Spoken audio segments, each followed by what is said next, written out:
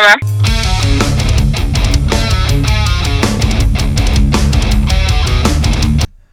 And what is going on, everybody? Raj Gilardi here to bring you another episode of The Call to Violence. So thank you, folks, for answering.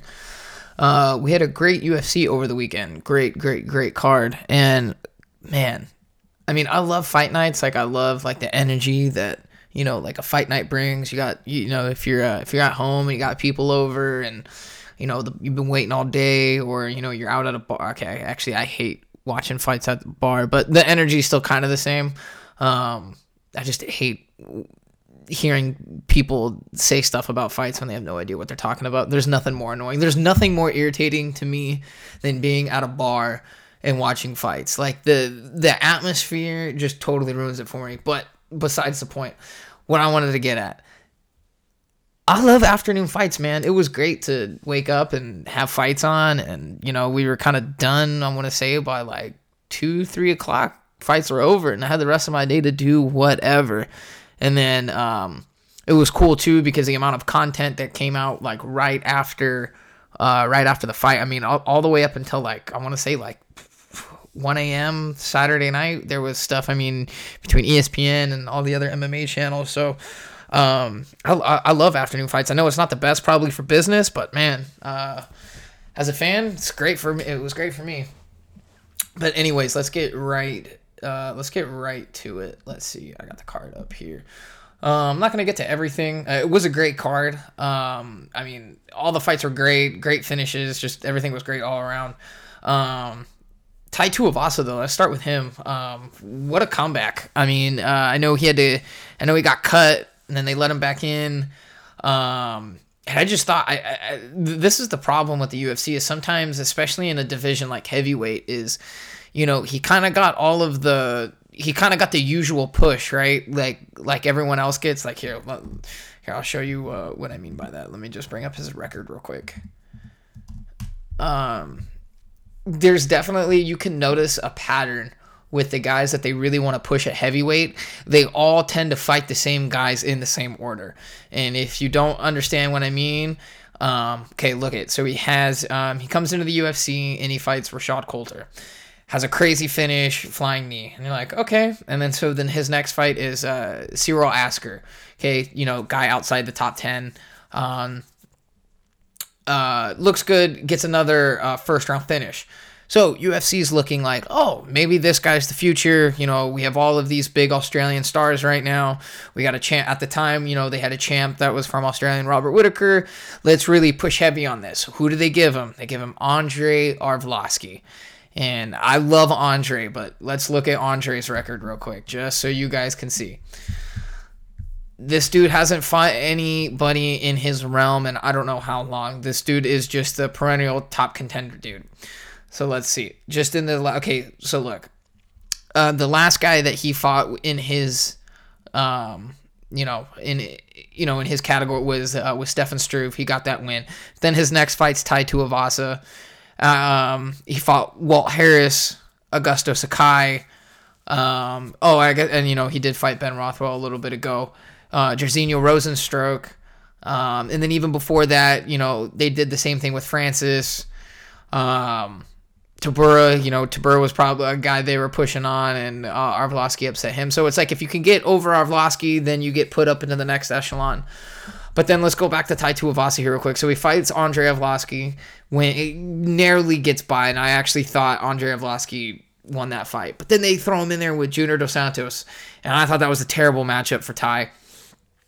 Junior Dos Santos gets the win. So then they put him in there with Blagoy. And Blagoy is a heavyweight you do not want to be in there with unless you are technically sound. Blagoy will make you look so shitty.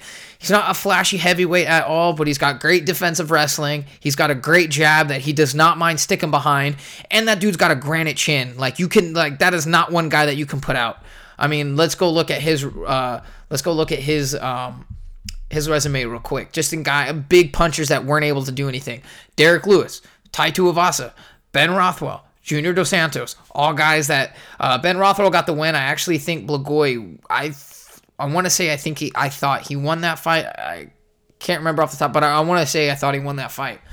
But Ben Rothwell hits hard. He couldn't do anything. Junior Dos Santos couldn't do anything to him. Man, he even fought LeVar Johnson way back in the day, and LeVar Johnson might be the scariest dude on this list.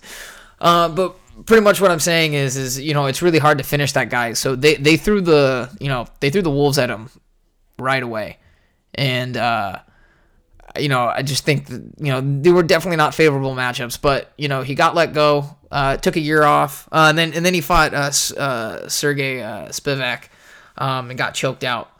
And so clearly had some things to work on. So he takes a year off. He goes to AKA, works on his defensive wrestling, works on the clinch, and a lot of that kind of like dirty boxing style that the guys at AKA really like. And it was evident in this fight.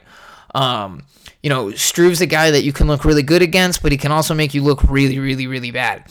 And Ty passed this with flying colors. I mean, he gets the stoppage real late in round 1, 4:59, and he kind of highlighted a lot of stuff that he had been working on. Great strikes at range. His speed was there. Once they got into the clinch, did not let Struve breathe at all, and looked really, really good. So I'm really, really excited to see where Tai Tuivasa goes from here. I hope he stays training in San Jose. And what's kind of funny is, I don't know if Justin Willis is still fighting there, but him and Justin Willis had this really bad Twitter beef for a while, talking shit. And that's actually where Justin Willis is from. Got to start was at AKA. We actually went to the same high school, which is kind of funny. Totally different times. Justin Willis is way older than me, or not way older than me, but he's a few years older than me. But went to the same high school out in San Jose. But so I wonder what that was like if Justin's still training over there. But yeah, I'm really excited to see where Ty goes. Pretty much, there's a ton of good matchups for him at heavyweight. So he kind of fits in wherever up there. Magomed Ankalaev defeats Ian Cutelaba, which it's like, okay, finally we got to see this fight, but it's like, okay, did we really need to reschedule this many times? I think all of us kind of figured this was how it's going to go. I mean, it was kind of evident it was going that way the first time they fought, and then to have all of these different fallouts to, lead up to this, it's like, did we really need to book this, or could they have fought other guys? Not much else I'm going to say to that besides, Ankalaev lit his ass up. Lauren Murphy defeats Sharikova.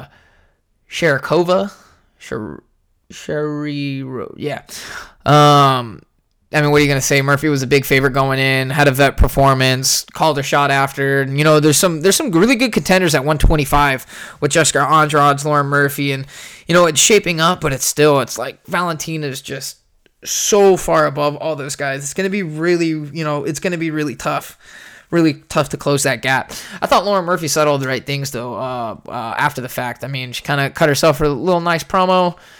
And that's kind of what you got to do. You got to sell yourself. I know a lot of fighters don't like doing that. Just like in the case with, I think it was Johnny Martinez or something like that. And DC tried to help him out, and he just wasn't biting. But there you go, Lauren Murphy selling herself. So that's good.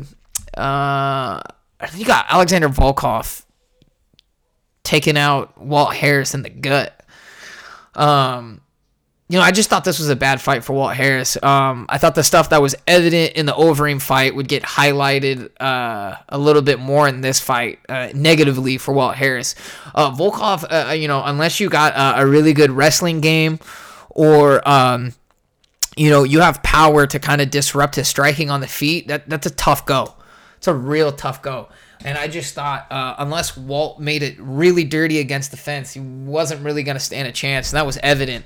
Was he fast? Yeah, but he didn't have the technique in order to close the distance. I mean, if you go back and watch, he was throwing like 2-3 punch combos, but we just whiffed. I think he landed maybe in the first 30 seconds or first minute. I think he landed a couple good shots, but then after that, Volkov being such a vet, he understood the distance real well. He knew Walt Harris couldn't touch him, and then Volkov just started picking him apart at range. And Walt never shot maybe he shot one takedown, but he never tried to make it dirty up against the fence, and didn't really make it very difficult for Volkov in my eyes. Volkov just put on a vet performance. I mean, he played right into Volkov's game. I mean, that was that is a vintage Volkov performance as if he ever had one. Was setting him up. It was funny because DC was saying for how tall he is, he never throws head kicks, and he's right. He throws the teep kicks, but he never throws head kicks. And even when he's thrown to the leg, he never comes back up top. So I don't know if that's like a leg dexterity issue or what, but kind of interesting. But ultimately gets it done. You got to feel bad for Harris just because of what he's been through. But I mean, I hope the UFC doesn't like totally bail on him. But I hope they know now like where he sits at in the division and can give him some better fights. He runs the risk of dropping. I mean, I guess he's going to run the risk of dropping 3 straight no matter what. But him and Ty, that makes a good fight. I definitely think Volkov though needs to fight. I think Chiesa was calling for this, and I kind of was hoping this is the way they were going to go before Volkov and Blades got matched up. But Alexander Volkov and Alistair Overeem's definitely the fight to make. Both coming off of wins over Walt Harris, both finishes over Walt Harris. And I think if both guys really want to try and get back up to the very tip top, they got to fight each other. Rosenstruck is also right there, which would be a fun fight for Volkov, but I really think the Overeem fight's the way to go. Stylistically, that's just I feel like that's gonna be way more fun. And then next up we had Robert Whittaker beating Jared Cannonier by unanimous decision 29-28 across the board. This was probably the fight I was most excited for. It was a super entertaining fight. It was super entertaining. It may have not had it was a little tense. It may have not had all the moments that everybody wants to see, but man, knowing that either guy could end it at any moment, and then, not really knowing where, and all the momentum was really in Cannonier's side, even though he's been off, and even though Whittaker had that great win over Till, I still, going into this fight, I think everyone was kind of, especially after Adesanya kind of given Cannonier the rub a little bit, I think everyone was thinking Cannonier was going to come away with this, and for the second time, Whittaker had to halt the hype of an up-and-comer at middleweight. And I thought he looked great. He showed more stuff that he has. He's showing more wrinkles to his game since coming back from the Adesanya loss. You saw a lot of stuff that he's been working on in the Till fight, and he's kind of even showing you more with each fight. And so that's 8 rounds now that he's had, and usually guys after their title reign, for whatever reason, some guys come back looking really great, but a lot of the times, more times than not, you see former champs really fall off, and maybe they get a couple good wins, but they don't look the same like when they were first coming up. And that's not the case with Robert Whittaker. Robert Whittaker having to fight Darren Till and now Jared Cannonier. He's had to fight the 2 probably most dangerous guys at middleweight, outside of Adesanya. Yeah, you might say Costa's up there, but I don't think Costa, yeah, he's got the power and kind of that aggressiveness, but he doesn't have the technique or even the experience that Cannonier and Till both have. And so for Whittaker to come in and fight both of these guys right off of losing his belt shows you exactly where he's at. And I don't think it should be any question about who should Rob fight next. I mean, who Adesanya should fight next. It's got to be Robert Whittaker, Adesanya too. Because that fight, that rematch checks all the boxes. Those two have history. Those two are giant stars in their oceanic regions where they come from. I mean, that first fight is the highest attended UFC fight of all time. And it's not like they might have to work some details out now putting on a fight there because, Australia is on severe lockdown. And I know a lot of the local people out there, they're getting really pissed off with their government with their lockdowns just because of the number of cases and the mortality rate and all that, but that's a discussion for another podcast. But hopefully things open up, or settle down there, and things start to open up so they can they can really give that fight the shine that it needs or that it deserves, because their first fight, again, super big fight over there, and I feel like the rematch would be even bigger. And this isn't a rematch where you're shoving the former champion back into the fight, because that it sells, or just because of there's nobody else. Like, no, that is the most qualified fight for Adesanya. Again, that fight checks all the boxes. It checks, it checks rankings wise. It checks everything. And I feel like if Rob hasn't, not only has Rob looked different in his fights physically, but even his demeanor leading up and post fight. Again, I keep saying this, and I'm going to keep beating this drum. Robert Whittaker's enjoying the process. I mean, if you looked at him after post-fight in both of these fights, usually he gets done with the fight and the last place he wants to be is at a press conference or doing media. And I mean, he's out there joking with the media instead of being an asshole about it now, or I shouldn't say an asshole because he's never really been an asshole, but instead of just kind of just dealing with the questions one by one, he's kind of being snarky at dumb questions. He's just definitely enjoying the process more, and that's what you want to see out of these guys, because if they're enjoying the process more, they're enjoying the process in the gym, and that means they're more prepared, they're in better spirits, and they're gonna perform better on fight night. So I don't know what other fight you can pitch at me and say that Adesanya should take, unless it's a fight at 205. But I still think Adesanya has a lot to work to do at middleweight. And we'll talk about the whole John Jones thing in a minute, because boy, am I about to rip that dude a new one. But yeah, Robert Whittaker looked great. He almost got the finish in that third round, and then Cannonier was just game as hell and comes back, gets back to his feet, actually hurts Rob. And, even though it was 3 rounds, I definitely wish it was 5. That was one of those fights. Some fights I feel like, you can definitely make that a 3-rounder. That was definitely one where I wish it was 5, just to see how it would have played out late. But I think we know who the better fighter was. I mean, Robert's jab was just on fire. He could not miss with that jab. And then, with Cannonier came out southpaw, and I think that messed up Whittaker at first, but then he just got, his left jab, and he would start coming over with the right hand, coming straight down the pipe, like right down the middle. Robert would get the outside foot control, so he had the angle for the right hand, and then once Cannonier started biting on the right hand, that's what you saw set up the head kick later, and would just feint with the right hand. And what was beautiful about it is he would step through like he was throwing the right hand. Like he would bring the right hand forward and then drop it right at the last second. So Cannonier would slip and go right into Whittaker's right leg. It was beautiful. And he almost hit him with it in the second round, but ultimately blasted him in the third round with it.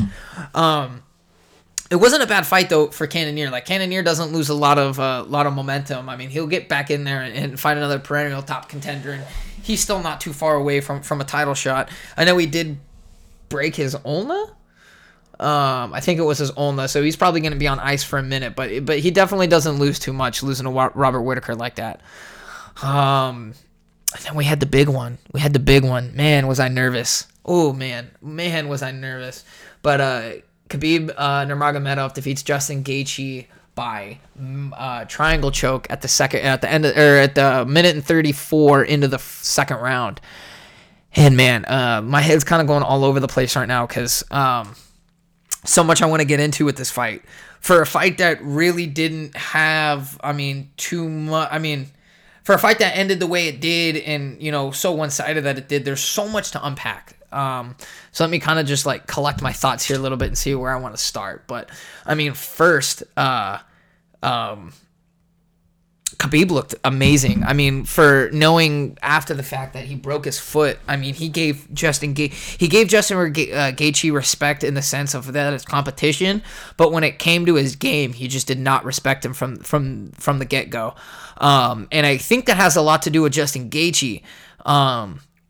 Khabib's one of these guys where, and you see it a lot with dominant champs, is that it makes guys second guess themselves.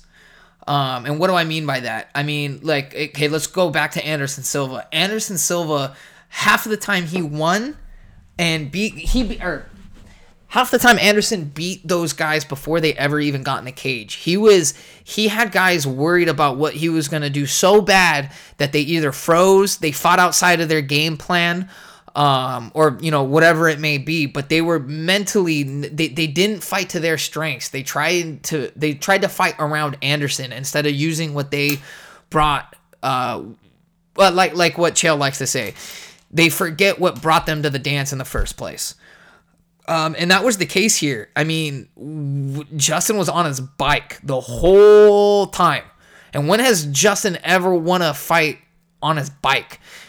And that wasn't, I mean, I know he was worried about the takedown. I know you have to make space so Khabib can't get in on you. But your whole game is pressure. And when has Khabib looked the worst? And I can't even say look the worst, but when has Khabib looked vulnerable? When you push in on him. And Justin never did that. Justin just decided, I'm gonna kind of lay kick when I can, but I'm just gonna be on my bike and try and keep my back off the fence. And I really think the key to Khabib is you got to push in on him. You got to go in on him. And I think that's why, I was texting my buddy Jordan, and, he's kind of a casual fan. We used to live together, and that's really kind of when he started getting into fights, because I would have him on all the time. And, we were texting each other right before the fight, and I was like, I don't know, man. I think Justin might do it. And, he was texting me like, oh, you're crazy. Khabib beats everyone on the ground. And I was like, dude, you don't underestimate Justin. And, I've been watching this game for a while, but the things he was saying are what ended up, happening. And, he's not even that crazy of a fan. But, sometimes when you get too far into this game, the obvious things start going away because you know so much about each guy. And so I just kind of thought that was funny. But yeah, I mean, Justin, I really thought he was going to go in there and he was going to back Khabib up. And I thought, between all the weighing controversy, his dad dying, I thought there was so much weighing on Khabib. Not that he would fold under the pressure, but I just thought, the momentum was in Justin's favor. And it just goes to show you that's how good Khabib is. And that's what separates guys like GSP, John Jones, to the rest of the guys. The rest of the guys, everything, a lot of guys, everything kind of has to go right for them to win on the big night. Where the best of all time, man, the momentum can be totally in the other guy's favor, and it doesn't matter because they're so mentally strong and they're such competitors that even when, like Khabib, they break their foot 4 weeks before a fight, their father dies, in GSP's case, whatever it might be, or, John Jones having to, partying all night and then, or the whole week of the fight. And then, fight day is pretty much hungover and has to go in there and fight Alexander Gustafsson, whatever it might be. Those guys always find a way to win. And that's what separates the best of all time from everybody else. It's right there. And, circling this back to Justin, I really thought, when it came down to styles, Justin had the style to kind of negate Khabib's strength. And I thought, Khabib could come on later, I thought Khabib would look good early and, kind of get a lot of the takedowns. And I thought Justin would be okay with that as long as he was walking Khabib down and, would still get up. But something that I didn't take account for that Josh Thompson kind of made note of, and, if anyone's going to know, it's Josh Thompson because he's in there with the gym with him all the time. But Khabib's grappling is just on another level, and clearly Justin does not train that enough. I mean, Khabib went through Justin on the ground like a hot rod over ice. I mean, just went right through him. Go back and watch Khabib's other fights. He doesn't cut through. He doesn't cut through like that a lot. And maybe that's just a lot of like positioning advantage and stuff like that. But I think he knew right away, like Justin had nothing for him. A lot of those passes, I mean, those were some real easy passes that didn't take any effort at all. And a lot of it was just a novice grappling from Justin. And I mean, like, dude, when you hit a mounted triangle like that quick, I mean, come on. I mean, that's one of my favorite submissions to hit, but it's not like you can, if you're on the ground with somebody who knows what they're doing, even just a little bit defensively, like, you ain't hitting that shit. So I think Justin knows what he needs to work on, and I think he's gonna kind of beat up on himself, because he's gonna know later, like, shit, I should have just fought him the way I knew I should have fought him. Use my best game, use my pressure, and yeah, I might get taken down, but so be it. And I was thinking, after watching these last two fights between Dustin and Justin, I used to think, when people were calling for a Conor rematch, I used to think, like, what the fuck are you guys thinking? Khabib utterly destroyed Conor. And yeah, Khabib did blow through Conor, and, it really was, I mean, it was a great performance by Khabib, but looking back on it, that is definitely the best. Even though he got strangled and he got dropped, and again, this goes a lot to Khabib's game. Like, to say, like, okay, like, the best performance against him was a dude who still got smashed. But looking back on it now, Conor still has done the best against him. And yeah, you might say Al Iaquinta did good, or did better because he went the distance and yada yada yada. But Al never had Khabib in trouble like Conor did. And I'm not saying Khabib was in total trouble of losing that fight, but that third round got a little dicey.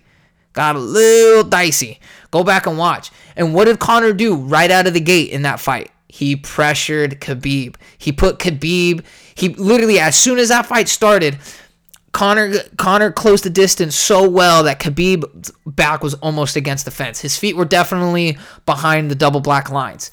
And that's what he did that whole first round. And even when Khabib did get the takedown, he made him work for it. He eventually got back up. And that's proven to be the way to beat Khabib. That's way easier said than done. I understand that. But if you go back and watch that Conor fight, and I actually have a lot more respect for Conor in that fight, and I think he did a lot better. And now I'm kind of, even though it's never going to happen because Khabib retired, and I know Khabib doesn't want that fight even if they paid him $5 billion. But that might be the fight. That might be the fight that needed to be run back. And I always thought it was Khabib's camp saying that Conor is still the toughest fight because of the money aspect. I thought they all, kind of benefit from a Conor rematch. But now I'm thinking, no, that they weren't bullshitting. They weren't trying to fluff any feathers, so to say. But that really probably is the best matchup for Khabib, or the worst matchup for Khabib. And yeah, I mean, if all that shit with Conor about all partying, because that was his first fight since coming off of the Floyd fight, like if he really was partying, all that kind of fucking bullshit that gets led up into Conor fights. But, if they were to rematch and it was all, like legit leading up to it, I don't know what would happen. I'm a lot more on the fence about that now than I was before. If you would have asked me before this fight, I would have told you Khabib finishes him sooner, but I don't know. Because clearly, I don't think Conor would have any less confidence going into that fight than going into a rematch than he would the first fight. So, yeah. Let me see. What else did I want to say about this one? Okay, so now that we kind of talked about the fight itself, let's talk about the ramifications afterwards. Give me 1 second. Let me just wet the beak a little bit. Okay, so Khabib retires, totally leaves 155 open. Two things to gather from this. And one of these conversations I fucking hate, but Khabib retiring actually makes this interesting now. So there's two conversations. There's what happens at 155, where does Khabib stack at greatest of all time? Greatest of all time talk, I can't stand that shit because it doesn't mean anything. We'll never fucking know. I hate talking about, like, I hate I love barbershop talk, but that's one of those conversations where it's just a pointless round robin of bullshit. But Khabib makes this interesting for a couple different reasons. So Khabib has held the belt for a quarter length of the rest of the GOATs. but he may trump them all in terms of skill and legacy. That's a non-cherry pick 29-0. Like, he really did fight the best guys. Yeah, does the competition, the best guys were as of late, and, could he have fought more guys and had more longevity? Yeah, he could have. But I mean, like, when you look at Floyd's in boxing, his 40-0 or 30 or whatever the fuck his record is, had Canelo at 21, so way before Canelo was in his prime. He got Cotto way after his prime. He got Pacquiao way after his prime. He got De La Hoya after his prime, and Ricky Hatton after, and so on and so on and so on. Mosley way after his prime. So obviously, he cherry picked a lot of those fights, and has a nice record because of it. Khabib obviously did not. He had a non-cherry picked 29-0. But the thing that's hard is because of his longevity overall. Now let's see, Khabib. He's only had one fight a year in the past 2 years. So let's look. So in 2018, that's finally when he got back on track. Okay, he fought for the title. He beat Ali Quinta on that short notice, and he comes back in October and has the great Conor fight, right? But then because of the suspension and all the bullshit that happened in that fight, he got put out a year, and then he comes back the following September, so almost a year after the Conor fight, and fights Dustin.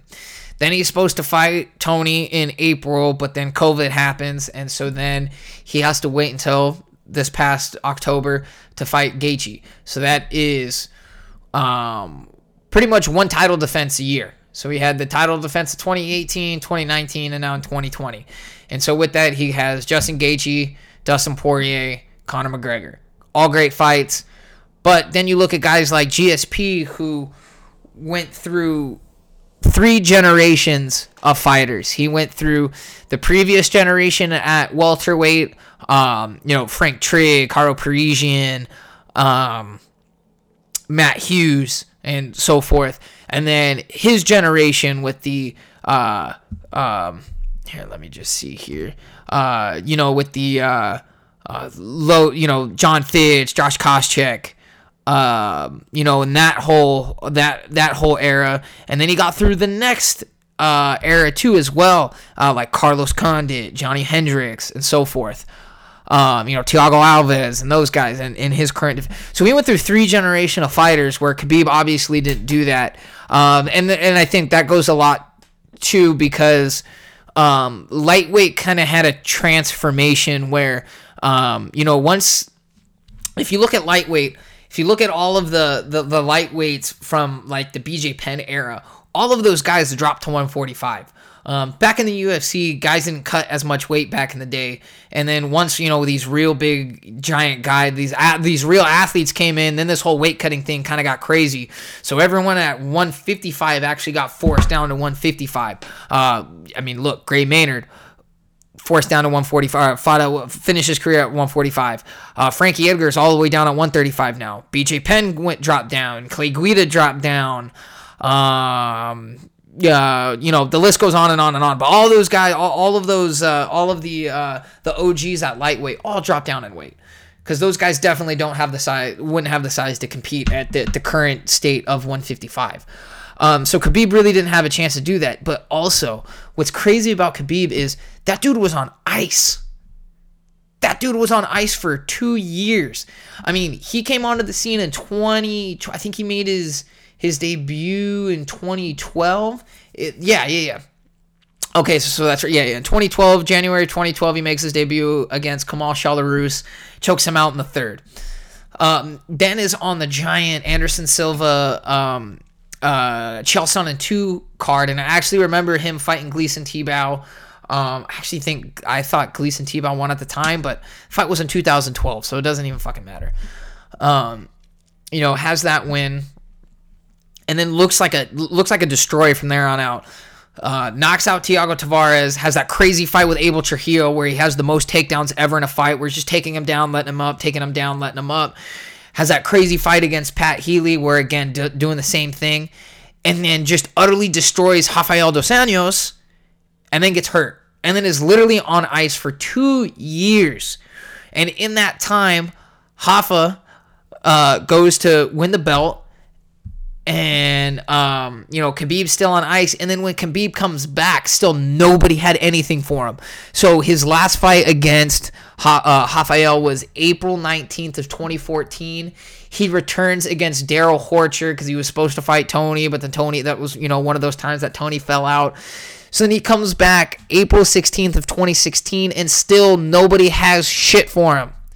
So technically, he only had a quarter length of a reign at lightweight, but in reality, if he never got hurt, he's probably your belt holder from 2014 up until now. So in reality, I'm not saying, again, he never got to fight Tony, and I know a lot can happen in a reign, I know a lot can happen, but pretty much what I'm saying is this dude was the uncrowned champ for 4 years.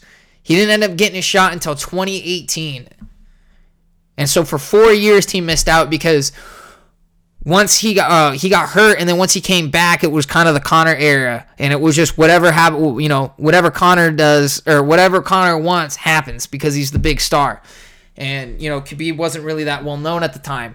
So he should have got to be honest, Khabib should have been the one to fight Eddie Alvarez at 205, at UFC 205. And I think, if I can remember correctly, while they were trying to work out the whole deal with Conor, they used Khabib, the UFC used Khabib as a pawn to put pressure on Conor to get him to sign for the fight.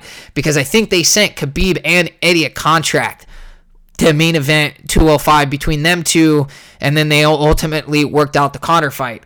So they kind of used Khabib as a pawn there, but that should have been his title fight. And that's still one of those fights I don't know what.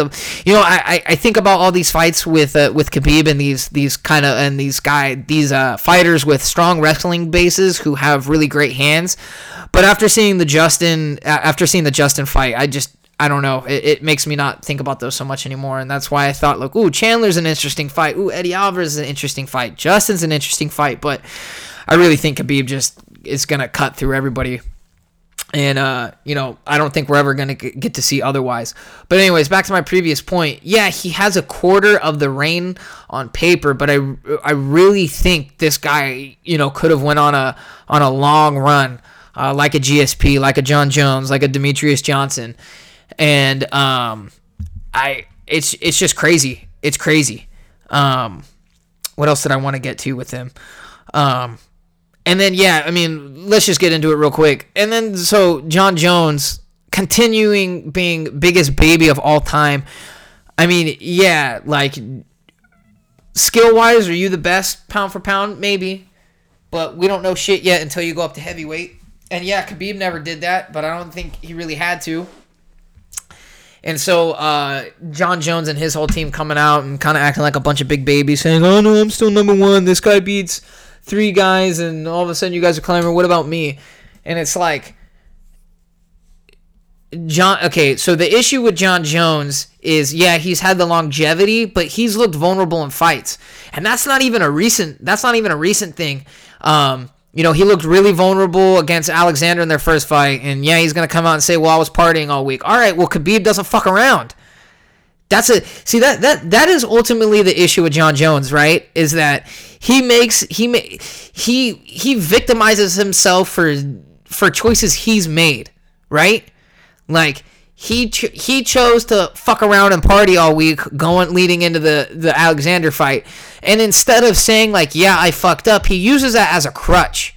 And that's where I think a lot of people have issues with John Jones, is because he does things to crutch himself so he has an excuse afterwards. And it's like, dude, that may be reality, but that doesn't mean shit at the end of the day. Just because you were, fucking around and doing all this shit doesn't mean we get to be like, oh, yeah, but you know what? He chose to do this. It's like, no, Khabib's in there making the right sacrifices, right? So you can't go in there and say, oh, because I didn't make the sacrifices, I'm better, right?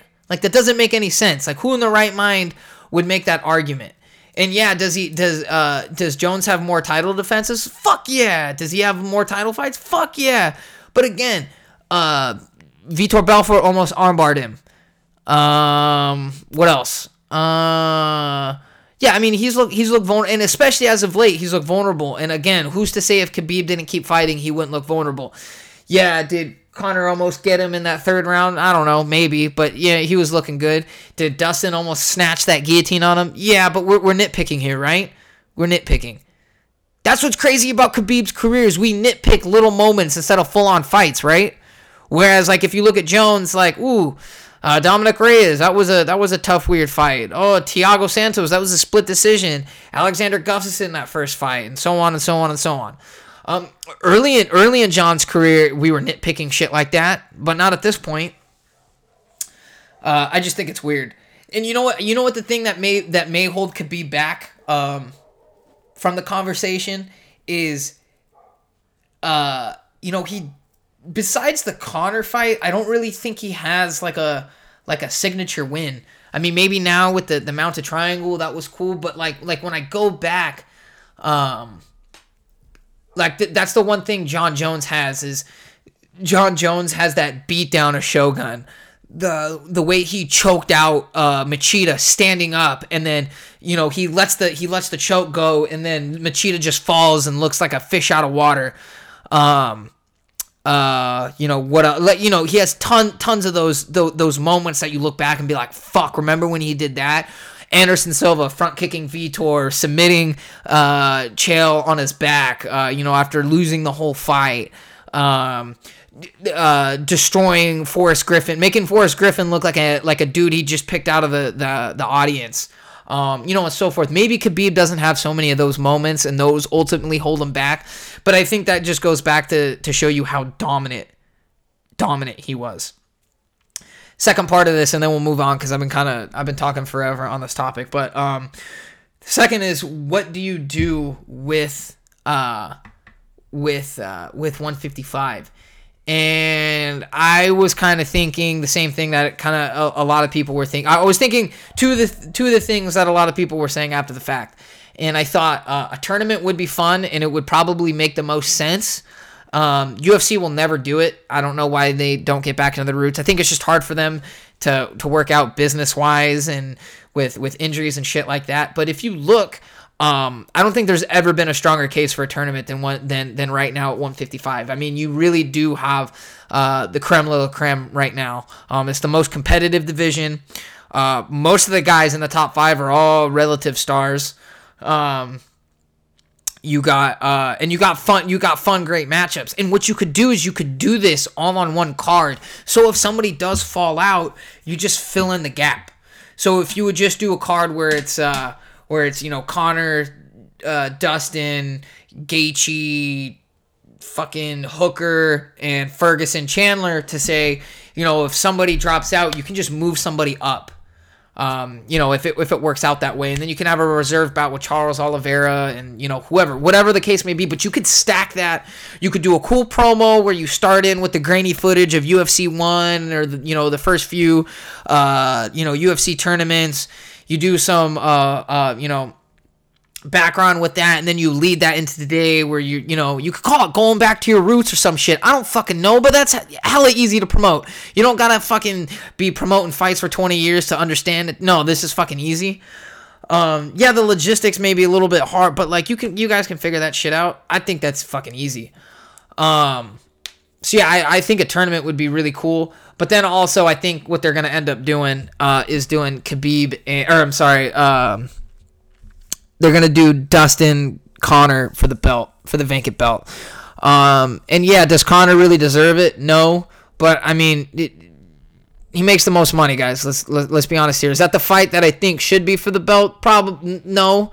In Dustin's case, yeah. But in Conor's stance, no. But, I mean, like, that's what's going to bring the most eyes to the division, right? So you kind of got to do it. You got to do it. I was getting in an argument with good old Mike Connerton, Call to Violence, OG right there.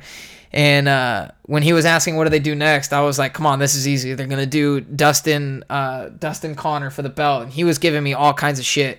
Maybe I should bring him back on so we can debate it a little bit. But come on, like that, it doesn't take a fucking rocket scientist to know that's what they're going to do next, or that's what they're going to try to do. So yeah, that's kind of my feelings on that whole situation. Great card though. And what a great moment for Khabib. With the injury, with his father's death, with everything that dude had on his shoulders, to be able to put on a performance like that and to go out on his own, didn't have to look bad doing it, gives all the glory back to his faith, his family, his team. I mean, that's the way to do it, right? Like, there was no better way to go out. So I'm so happy for him. It sucks because as a fan, he obviously still has a lot to show.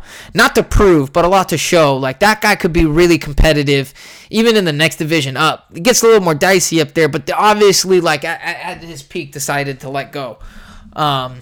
So it's a sad but very, very, very inspiring story all at the same time. Okay. Let's move on to this weekend's cards. So we have Bellator on Thursday. We got UFC on Saturday. I'm going to break these down real quick. So we got Bellator back on CBS on Thursday with Douglas Lima taking on Gegard Mousasi for the vacant 185-pound belt. Mousasi was the previous champ, lost a close decision to Lovato Jr. Lovato Jr. now, though, is having some brain issues and was some brain issues, so got forced to retire and give up the belt, which is really unfortunate. Because I love Lovato Jr. That guy's great. Both as a person, very inspiring person, but then also as a fighter. Just great jiu-jitsu. But here we are. And, man, I love Scott Coker. I love Bellator. But why do you guys got to do this? I know you guys are, your divisions are a little shallow. And you guys have some really good fighters, but don't have the depth that the UFC has. But it's like, man, why do you keep doing this to your 170-pound champs right after they get some momentum? I mean, you did this to Rory right after he was gaining a lot of momentum at 170, and you throw him in there with the worst possible matchup in Gegard. Douglas Lima, huge for 170. That cut to 170 must absolutely kill him. But Gegard is not a small guy, guys. This guy's a former champ at 205. This is the former Strikeforce 205-pound champion. And he's even in Dream. Back in Japan, this dude's fought at heavyweight. I mean, here, let me see who he's fought. This dude fought Mark Hunt at heavyweight. Okay, like that's how that he's not a small guy. Let's see here. This guy had a grappling match with Fedor.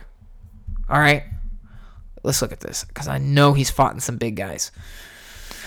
This dude fought Mike Kyle in Strikeforce. Mike Kyle, yeah, fights at 205, but that dude dropped Bigfoot back in Strikeforce. Go back and look. He ultimately gets choked out, but go back and watch Mike Kyle versus Bigfoot Silva. I mean, just drops him crazy with a right hand. This dude, fought Mark Hunt, Sokaju, Gary Goodridge. This dude's fought really big guys. All right.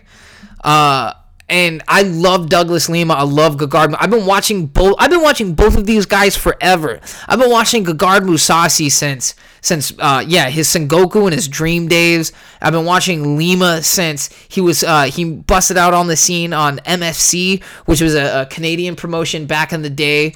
I forget who was running that promotion. I actually think Mick Maynard was the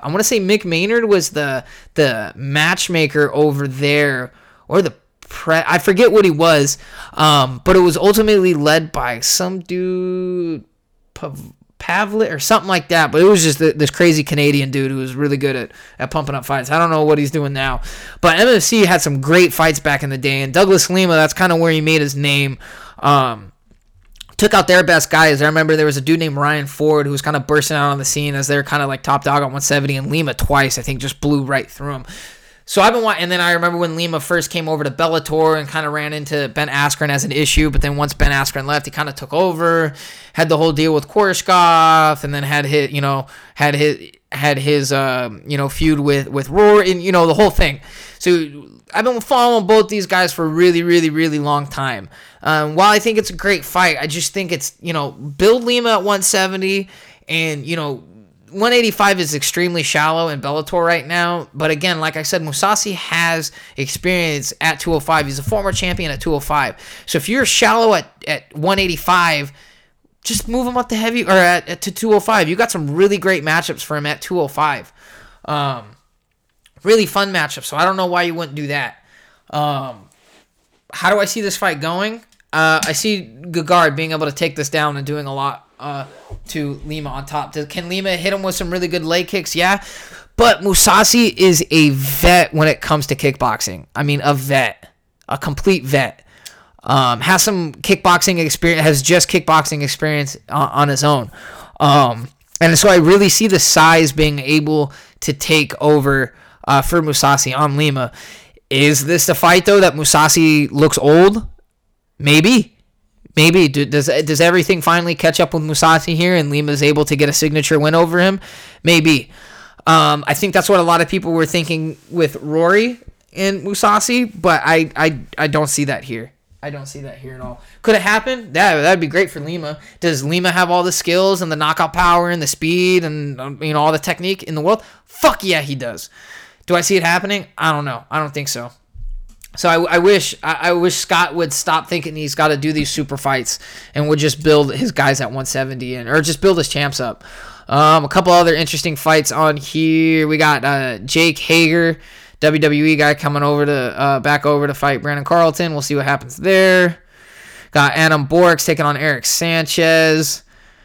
It's a good one. Nick Newell. Nick Newell's coming on to fight Zach Zane. What a name. Keep an eye on that one. Bobby Volker's making his return. Strikeforce vet, UFC vet, coming back over. Brandon Gertz versus Henry Corrales should be a really good one. I look for Henry to get back on the win column in that one. Let's move on to the UFC, though. UFC is kind of a light card. Just going to go over this real quick. Let's see. We got King of the COVID era and Bobby Green. Bobby Green might be the only fighter to go undefeated with 3 or more fights in this COVID era. I thought Brian Kelleher might be the guy, but no, it's looking like Bobby Green. Bobby Green has fought 3 times. He's got 3 decision wins over Clay Guida. Let me see if I can remember all these. I want to say it's Alan Patrick. No. Oh, fuck. Let's see. God damn it. Should have prepped this a little bit better. Let me see here real quick. And, of course, Bobby. Oh, Lando Venata, Alan Patrick, Clay Guida. Am I right? Let's see. Bobby Green. Bobby the King Green. Yeah, Alan Patrick, Lando Venata, and then Clay Guida. That's right. Yeah. So 3 decision wins. All 3 were great fights. All 3 great fights. And I think he's favored here against Thiago. And Thiago, coming off that crazy win over Michael Johnson, where Michael Johnson was piecing him up in the first round. I mean, almost got a stoppage, dropped him, just piecing him up. And then Thiago goes, all right, well, fuck your punches. I'm going to go for your knee, and almost just obliterates Michael Johnson's knee. So, with Bobby's style, being able to just kind of stay on the outside, pump his jab, has a good right hand down the middle. I think Bobby gets it done and goes 4-0 in this COVID no fans era. And then, we got Greg Hardy taking on Maurice Green. I hope this is not the co-main event, and I hope they put this lower on the card because, as we've seen, Greg Hardy, yeah, he's a talent, but he really doesn't have the skills and the techniques to really put on a show yet. He's got a really favorable matchup in Maurice Green, though. Maurice Green can make anybody look bad, as John Vellante found out in his last fight. But that should be a fun little scrap. Hopefully it's, again, earlier in the card. Got Arizona's own Courtney Casey coming back. Ooh, but I think this is going to be the co-main event. Bryce Mitchell versus Andre Fili. Now, that's a motherfucking fight, ladies and gentlemen. Bryce Mitchell, if you haven't, look up Bryce Mitchell right now. He's just in a hilarious...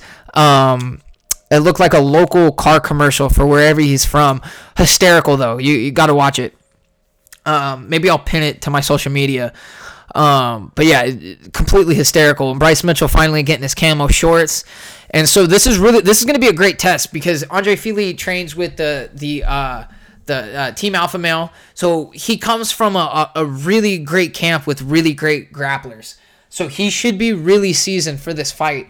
And Bryce Mitchell, on the other hand, he's got to deal with Andre Fili doesn't have the most power, but he's really scrappy, and he's really coming into his own with the stand-up and really putting everything together in his game. So this is a great stylistic matchup. I'm glad they're kind of taking the slow approach with Bryce, giving him all the right fights at 145.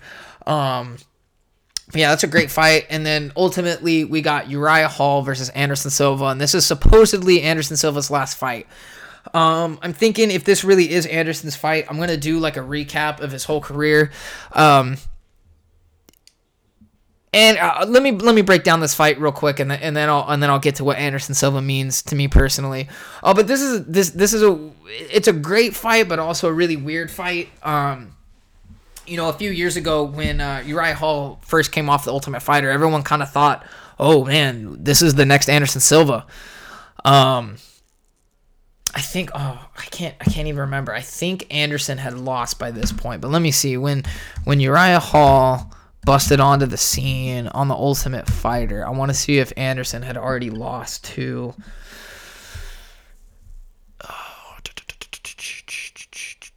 Yeah. So Anderson had just lost to Chris Weidman. Yeah, because Uriah Hall lost to Kelvin Gastelum on the finale, April. Oh, no. I'm sorry. Take that back. I thought that said August. No. So that was a few months before Anderson got knocked out by Chris Weidman. Chris Weidman, Anderson Silva was July of 2013, and they fought in April. So within Uriah, right around the time Anderson lost, everyone kind of thought, oh, this Uriah kid, that's going to be the new Anderson Silva. Ultimately, didn't pan out that way. Uriah Hall had a lot of growth to go, and he's still kind of growing and learning and everything. He's kind of a different fighter now than he was when he first busted onto the scene. But people were calling for this fight years and years ago, and we're finally getting it here. And what the issue with Anderson Silva is a lot of these guys, they respect him too much because of his legacy.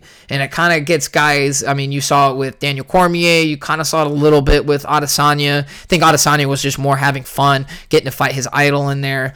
But a lot of these guys, they give him a little bit too much respect. And even though he's not the same Anderson Silva that was the Anderson Silva when he was the champ, and just blowing guys out, they still kind of treat him like he's that guy, and it allows Anderson to kind of get up on these guys. And you saw that with Derek Brunson. You've seen that over the course of his last few fights. So I really don't know how to break this fight down because I don't know what it's gonna be fun. It could be fun. It could be really boring. I don't fucking know. They're like the most excited fight. No, not really. I don't know. We'll see what happens. Anderson's definitely not the same guy he's been. Uriah Hall's kind of up and down, so we'll see what happens. But really, more what I want to talk about is for you newer fans, like you don't really have an understanding of who Anderson Silva was. And for somebody like me, who when I first started watching this fight, or when I first really got into MMA, he was the boogeyman. Didn't have a lot of notoriety until like that Chael fight, and I was watching him I want to say like 3-4 years before that Chael fight ever happened, and I don't want to say he was the Mike Tyson because I hate that Mike Tyson comparison, but he really was not in the same way Mike Tyson was Mike Tyson, where he's just like scary and going in there and obliterating these guys. But like I said, talking about Khabib, like he beat guys before they got into the cage with him. They were so mentally distraught that they didn't know how to approach to fight him. Even though the proof was kind of in the pudding on how to do it, guys psyched themselves out way, like they overthought it. Like there was a clear recipe to beat Anderson, and guys just could not mentally keep themselves together to finish the game plan. And you saw that time and time and time again. And Anderson just I'm going to say it again, he was the boogeyman. And for guys in my era, for guys who started watching, early in his career, like that, like nobody ever thought there was going to be anybody to beat Anderson. And that's what made that Chris Weidman knockout when he lost to Weidman, I didn't believe it. It took me, I want to say like 2 weeks before I really digested the fact that Anderson had lost. Like, it was weird. It was weird. I don't even know how to describe it. Like I remember being like I remember my friends, like I had my family over, and my mom and my girlfriend at the time were yelling at the TV because he had been kind of clowning around, and it was kind of like he kind of had karma come back on him and knock him out. And so like my friends and him and my girlfriend and my mom, they were all cheering, and I was silent. Like my jaw was to the floor. It was weird. It was almost like there was a death in the like a sudden death in the family, and you didn't know how to react. Like you didn't know whether to be sad or what, because I was having trouble digest the whole thing, and it was just that's what Anderson Silva meant to me, and meant to the community. It was so surreal when he lost. And there was just so many, like when I was saying Khabib kind of lacks those moments where Anderson has a million of those. Like I could sit here and I could list out all these different moments that Anderson had in his fights. So if this is really it's really the closing of a really beloved MMA fighter, and really a guy that gets tarnished now because of some drug issues. And I think I am gonna make a video, because there's a whole rant that I want to go on with you fucking assholes out there. Yeah, and I want to call you fucking assholes who have to go out there and be like, oh well, he tested positive, so therefore I can't put him in the GOAT discussion. Fuck you guys. Just real quick, I'm gonna just give you a little preview of my rant here.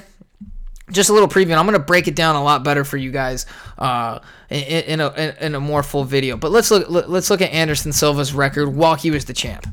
Okay. You guys want to sit there and say, "Oh, he can't be in consideration for greatest of all time because he failed 2 drug tests." Okay. This is where my ultimate fuck you comes from. All right. Okay. Let's go all the way back. Okay. Fought in Pride. Everybody was on, but okay. Let's just go specifically in his UFC career. Okay. Nate Marquardt, TRT. Dan Henderson, TRT. And was on TRT throughout this whole thing. Okay. Chael Sonnen had multiple drug offenses and TRT. When he fought Vitor Belfort was on TRT. Fought Chael again, TRT. Stephan Bonner failed right after their fight. Okay, so that's what? That's 1, 2, 3, 4, 5. So 5 fighters out of his whole reign were known steroid TRT users. Okay, that's 5 guys that we know about. Okay, so if you want to go get on this big high horse about how you can't consider Anderson Silva in the GOAT discussion because he got tested positive when he wasn't the champ anymore. Okay, he got busted when he wasn't the champ, and that was still before USADA. He got busted, Nick Diaz? So yeah, that's January 31st. So yeah, I think they put in USADA that July. So this was still before USADA where he got busted. So in that same era, and that was coming, I'm going to get into all of this later. So I'm just going to leave you with that. He was fighting guys that were also on shit. So even if he was on shit, I don't give a fuck, because he was fighting guys that were on it too. So what, he can't get considered because... So pretty much what you guys are saying is that because he may have been on stuff in his prime and was fighting guys on his prime, because he was using it, he gets disqualified. Fuck you. That's all I got to say on that. Anything else I want to get to before I wrap this up? Because I feel like I've been going on forever and ever. No, I think that's it. So I'm gonna wrap it up real quick. Thank you guys for listening. I'm still working. I'm gonna do a lay of the land for 135, and I think now I'm kind of inspired to do an Anderson Silva kind of recap of his career. So look out for that stuff later this week. Until I call next time, have a good one, folks.